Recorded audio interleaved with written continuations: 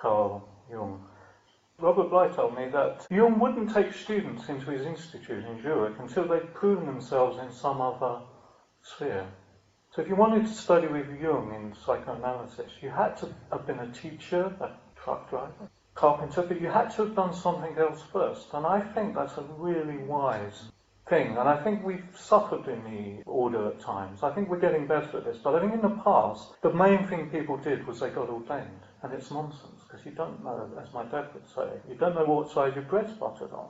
So don't let it go to your head like it went to mine. This is part of something bigger, and let's never forget that. I think we've had a bit of premature arrogance at times. So there are these problems, but so be it. And as I say, I actually love the order because it's imperfect.